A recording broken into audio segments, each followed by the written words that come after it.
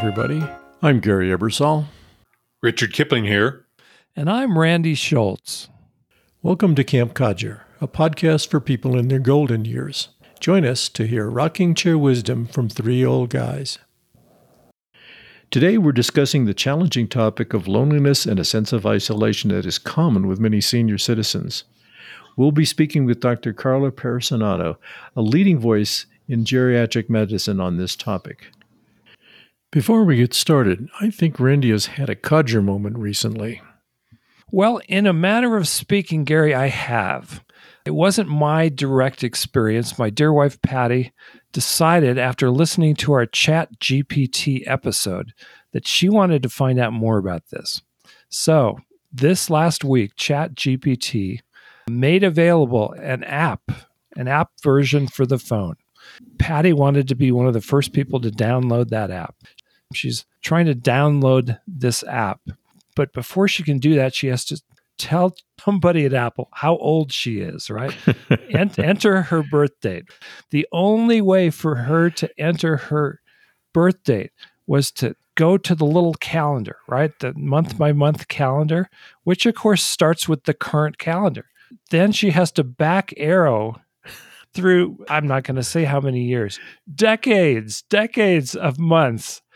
By golly, she was going to stick with us because she wanted that ChatGPT app. So she spent like 15 minutes hitting the back arrow, going back in time a month at a time to get to her birth month so she could click on the actual date on that month so that the app would accept her application for the ChatGPT technology.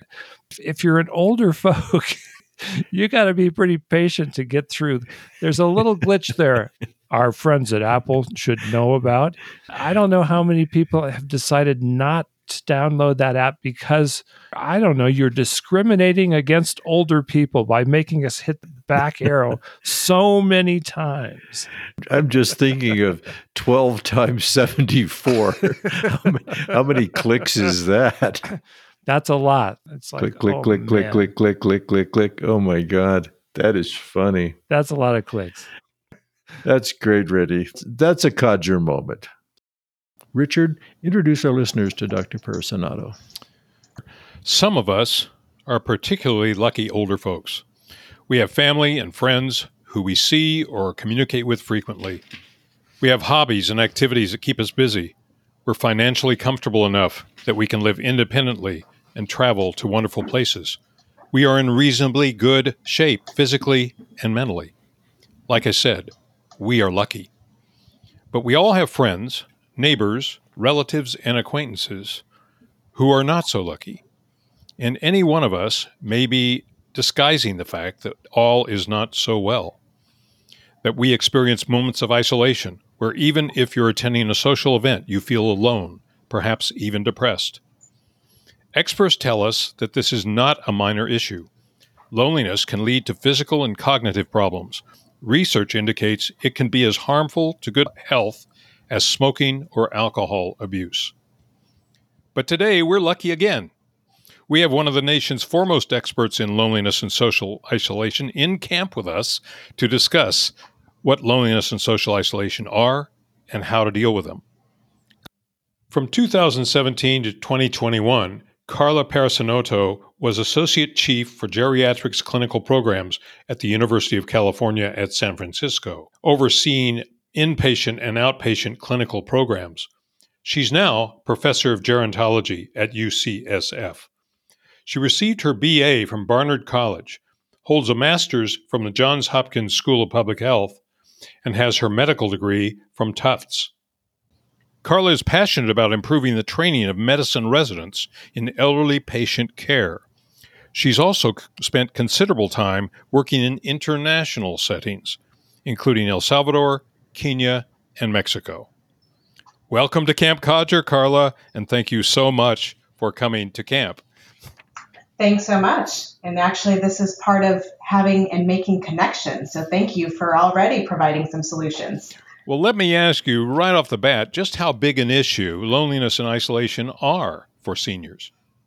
Well, I'll tell you, you're bringing up this topic is very timely, even though I've been talking about this for over a decade. Yeah. Just a week ago, the Surgeon General published a report, an advisory, saying this is a public health crisis.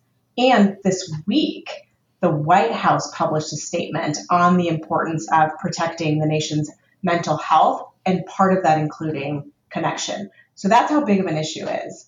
If we talk about specific numbers, specifically in older adults, studies that I did actually over a decade ago showed that over 43% of people over the age of 60 reported some degree of loneliness. And other studies show that isolation, people who are socially isolated, were about 1 in 4 older adults. I will also say I'm a geriatrician, so I am ageist in that I'm biased towards older people. But what we see in the Surgeon General's report is that this is actually someone that's in some ways age agnostic and affecting even our younger generations. Are loneliness and isolation the same thing? Where might depression fit in here? Really good question. So they are not the same thing. And it's actually very, very important to note that. And actually, when we look at studies trying to see how correlated they are not very correlated. So what that means is that you can have both, you can have either, but they don't all have to be together. So loneliness is really something that's subjective. It is the discrepancy that you feel between the relationships that you have and those that you wish you have. It can also be related to the quality of relationships. Social isolation is more about the number and the quantifiable relationships. And I think tied to all this, and something that the Surgeon General made a point of talking about, is just social connection as an overall topic. And he highlights just 3 components of social connection. So it's kind of just thinking broadly. If I think about myself, am I someone who's socially connected, or what can I do to maintain my social connection? There's 3 main components of that. So one of them is the structure, which really is more around the isolation piece, which is, do you live in a household? How many people are in it? Do you have a friend circle? Are you partnered or married? So it's kind of the number and variety and types of relationships. So that's structure. And then we look at the function, which is how satisfying are those relationships? Do you receive emotional support? Is there mentorship? What happens in a crisis? And then there's the quality of the relationships. Are you satisfied with these relationships? Are the relationships causing strain?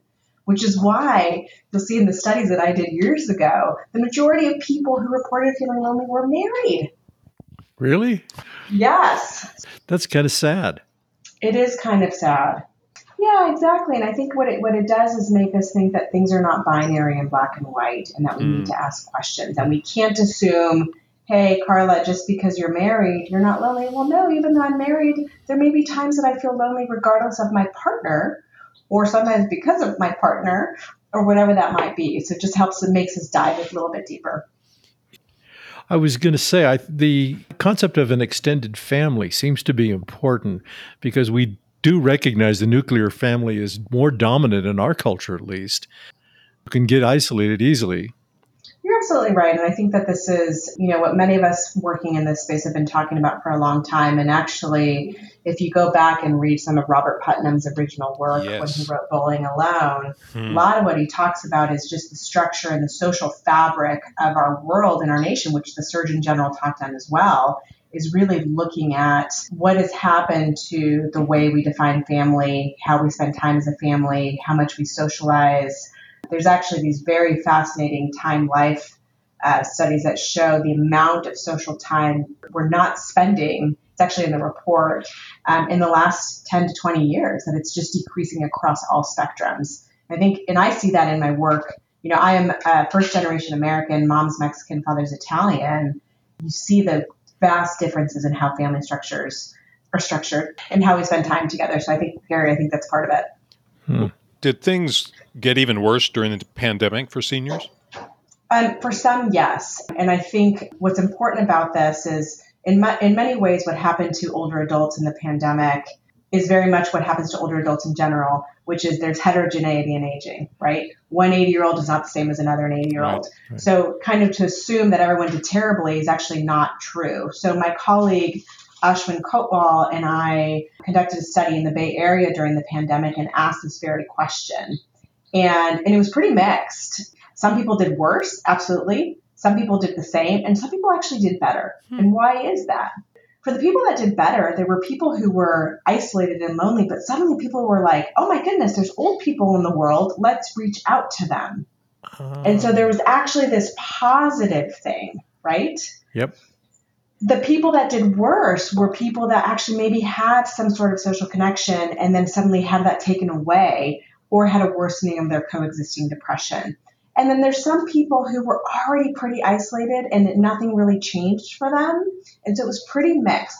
But I think what did get worse, which is why the health effects are so important, is that there's a couple concepts to think about here. There's the prevalence rate. So how much are people experiencing this? And then what are the consequences? So in terms of the prevalence rates, the research that I had done before had always shown that older adults are kind of one of the biggest risk groups. Now what we're finding is actually younger adults that are really having very high risks. But what happens with aging is that the risk of complications for us as we get older is just much harder and they're much worse because we don't bounce back as much from insults to our physiology and to our body. Many of us have chronic health conditions. And so if we're getting older, suffering from chronic conditions that we know loneliness and isolation face, then we're more likely to have complications. So what I saw during the pandemic, older adults died directly because of that isolation. Ooh. There was nobody watching either. There was nobody watching. People weren't getting into their healthcare providers. Some healthcare facilities had it all wrong. They were saying, keep the old people out, let the young people come in. And it's like, no, keep the young people out, let the old people come in to get their medical care. And then there was this drastic fear. So I had patients that would refuse to see me and had premature deaths because they had untreated health conditions. Let me ask you this. I was astounded by this statistic I found.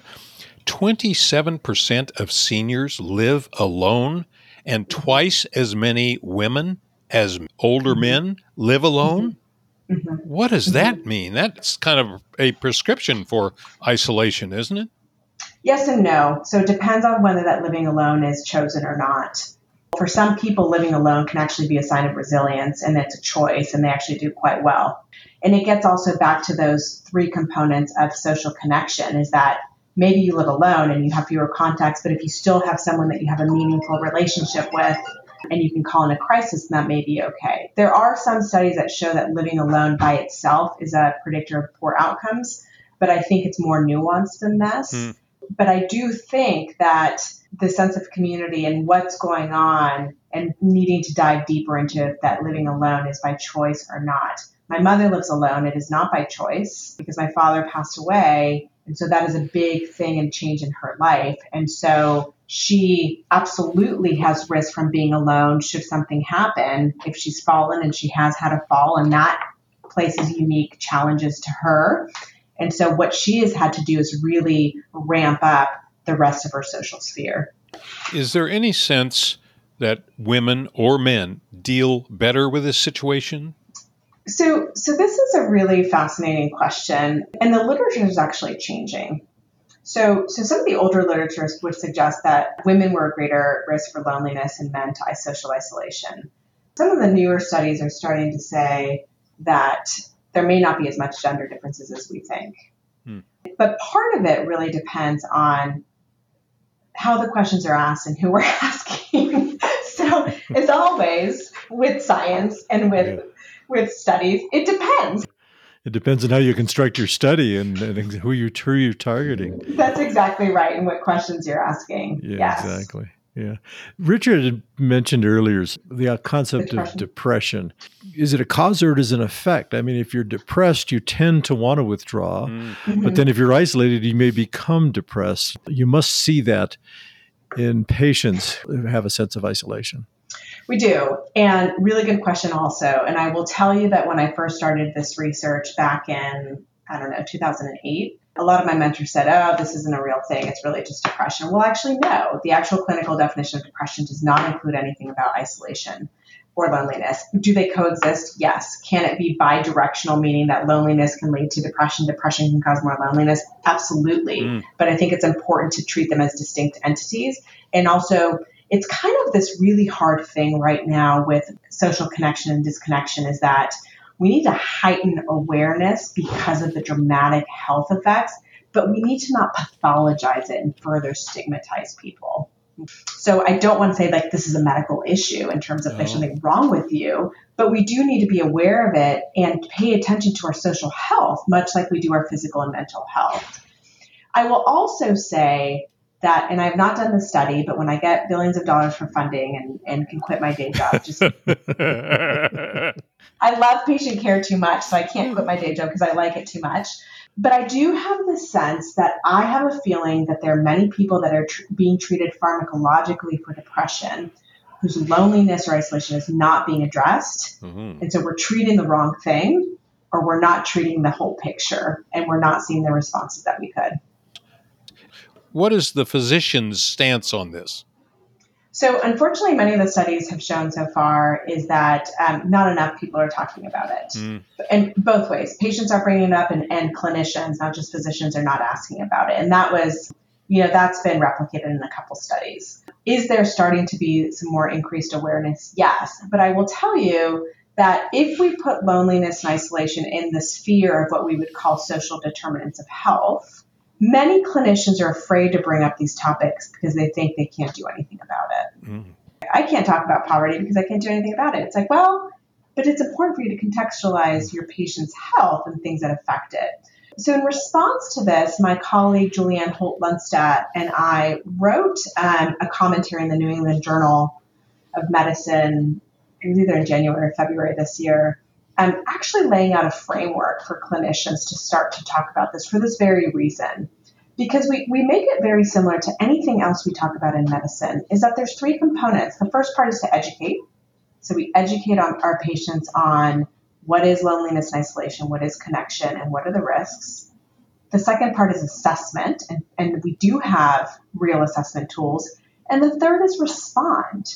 And I think sometimes, as clinicians, we get in our own way and we think, oh my goodness, I have to solve it today. Otherwise, I've failed as a clinician. But sometimes what I have found for my patients is even the act of me saying, hey, Richard, thank you for telling me about your loneliness. And I appreciate you being honest with me, and let's keep talking about that. Like that by itself sometimes is enough of an intervention. Other times we need to go deeper, of course, and try to get more at the core and try to come up with solutions together about what that might response be. But I think we need to try to move to demystifying this topic so that clinicians and patients feel comfortable talking about this. And this is why the Surgeon General's report is so important and adds to the National Academy of Sciences report from 2020 that highlighted that the healthcare system has a role in addressing social connection. The logical question to ask is, how does somebody respond to this? What kind of strategies work? This is one of these things I can understand why clinicians are sometimes befuddled, because it's hard to recommend something, particularly something that may be hard for that patient to do, to change their behavior. Yep. This is a complex question, and one where I think we're still trying to understand a little bit more about the evidence base.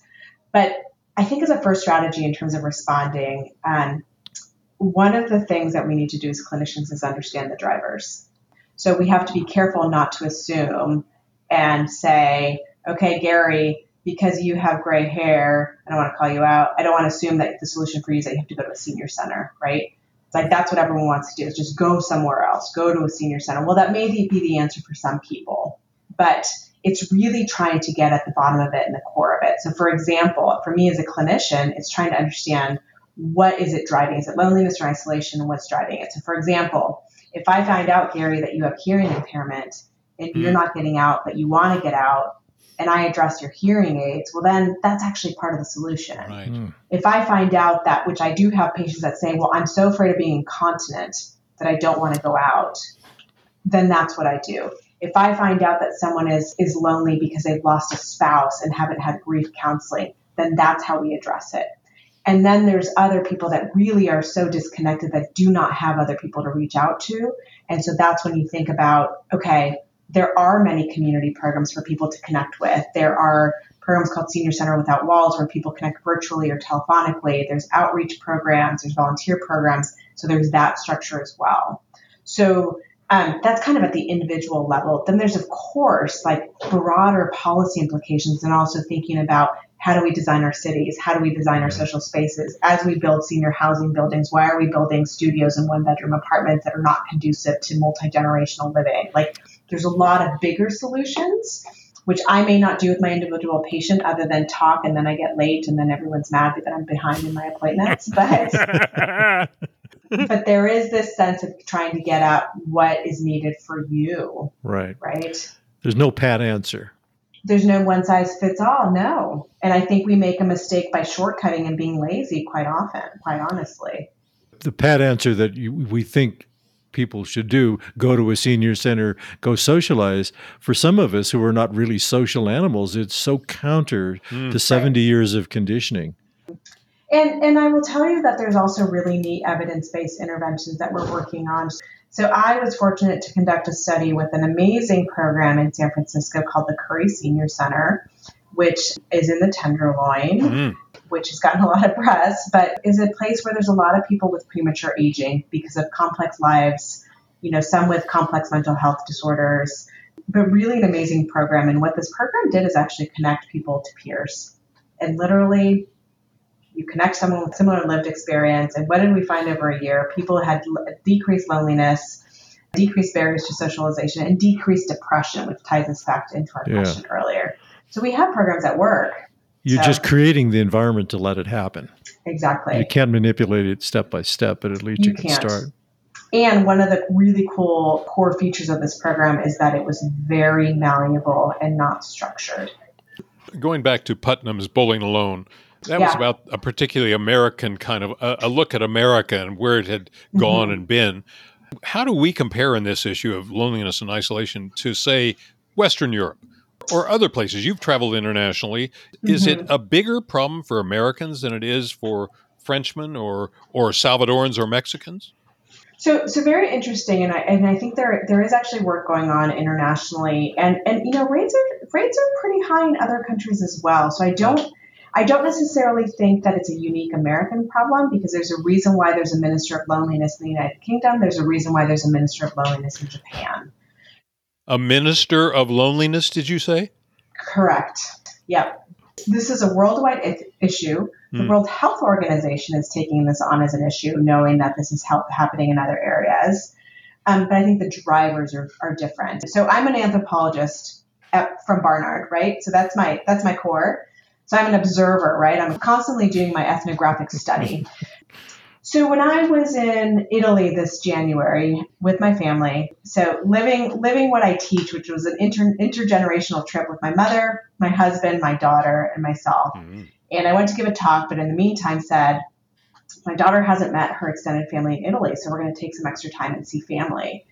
And what was so amazing to me that first day when I got there and was super jet lagged, and rather than sleeping, I said, I'm going to go walk around the town in Torino, northern Italy, is that you saw the way the cities are structured, the town square in the middle, and everyone was out there pre-dinner, post-dinner, having their coffee or their small drink, walking around with the grandparents, the strollers, the dogs. I mean, we don't see that here to the same degree. In the mornings when I would go out for coffee, I saw all the older gentlemen outside of the cafe talking it up, just meeting for coffee. Who does that? We don't. No, we don't. We don't make it easy to do. If you do, you have to get in a car, you have to drive someplace, and suddenly it becomes an expedition. No, and it's like if I wanted to get it with my friend, it's like, can you get on my calendar and look at my calendar? I'm like, are you serious? Oh, yeah, right.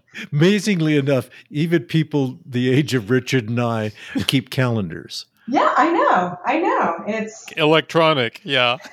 Well, except for our co-host who's not here today, who does everything on paper. If I didn't have my calendar giving me alerts, my memory augmentation, I know. Which actually, that's another topic about aging and how you use the technology to make things simpler. Well, I mean, I do call it my peripheral brain, but I do worry about my working memory because I rely so much on our phone. But you're right, that is a separate topic. So, speaking of digital, where does social media come in here? Because you'd think, from what we hear and some of the time on screen that people have, older people have, is it making a difference or is it actually making it worse?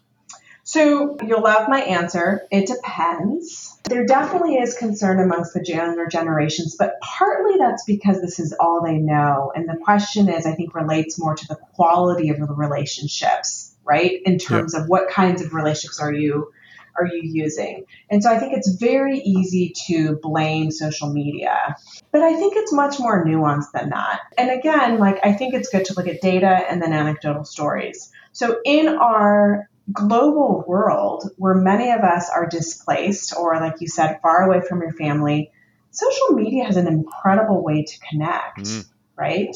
I like to say that I'm not on social media, which I'm not, but I forget that I'm on WhatsApp and I have a huge family chat with my family across 3 continents. And that is a way for us to connect. And it's a way for all of us to stay connected in some small way. Is it the same as in person? No. And Louise Hockley's work out of Newark and in Chicago has demonstrated that nothing replaces in-person interactions. And I think it's important for us to remember that. Do you find any benefit for older people who don't use social media, who you recommend that they might try social media, connecting with their family, their grandkids? Absolutely. And I think that that's something that's really important, is that there are a ton of classes and opportunity. There's a program called OATS, which used to be through AARP, and I don't know if it's its own organization now, that really is about educating older adults on technology, because there's this fear, right? But I have personally, in my own practice, during the pandemic and right before, seen older adults who thought they couldn't use technology suddenly get an older adult-friendly tablet and connect with family visually that they hadn't seen in years, and how life-changing that can be. That's and great that's to hear. Really, really cool. So absolutely. And I think that's where... Another tool in the kit. That's exactly right. Continuing that discussion, if I'm a senior who's feeling alone or feeling isolated, what should I personally try to do to combat that? So my answer to that is a couple things. I would try to think within yourself and see if you have any insight as to why it may be driving that. And that takes some personal reflection to do, and that can be hard. Yeah. And the reason why that's important is because the answers might be in that question that you're giving yourself. And what I'm hoping that clinicians will start to do, but I think it starts at the individual level too, is that I, as a physician, should be able to talk to you, Gary, and say, hey, I see that you're feeling alone, and you tell me, well, I wish I connected with my family more. And I said, okay, I'm going to give you a prescription where I want you to call your daughter, whoever it is, once a week. And next time I see you, I'm going to ask you if you've done that. That's a great idea. Wow. A prescription. Right? A prescription. I love it. It's called social prescribing, and there's this whole concept around this now. But it has to be individual, right? Yeah. And I've been doing this for a long time. For another patient I had who moved to a new center, she missed playing bridge. My homework to her and my prescription in her senior community is to find the other bridge players. Carla, we don't want to take too much of your time. I know you're busy. I mean, I don't like talking about this at all. So This has actually been just fascinating, honestly. We really appreciate it. Yep. If there's anything you've got to say to our listeners that you think they should be thinking about. One of my favorite poets, Ruby Kaur, has this poem, and she says, the irony of loneliness is we all feel it at the same time. We are not alone. And I think all of us at some point experience some degree of loneliness. It is part of being human. Not that we feel lonely, but it's that when it becomes pervasive, that's when it affects our health. And so as much as it's important for us to control our blood pressure, it's so important to protect our social health. And that means different things. It doesn't mean if you're an introvert, you suddenly have to make 5,000 friends. It means what's personally important to you in terms of making connections. Well, thanks a lot for your time. We really, really appreciate it. Dr. Perisonato's insights are important to all seniors. As she pointed out, you don't have to be socially disconnected to feel lonely. Tell us about your experiences. Do you ever feel lonely or isolated? Leave a comment below or send an email to campcodger@gmail.com. Join us next week when our guest is noted author Carl Honoré. His recent book, Bolder, Making the Most of Our Longer Lives, advocates for a new way to look at what's possible and permissible in our golden years. If you enjoyed this episode, subscribe to Camp Codger in your favorite podcast app or sign up on our website. As always, we would love to hear from you. Drop us an email at campcodger@gmail.com, post a comment at www.campcodger.com, or leave a voicemail at 505-216-6171.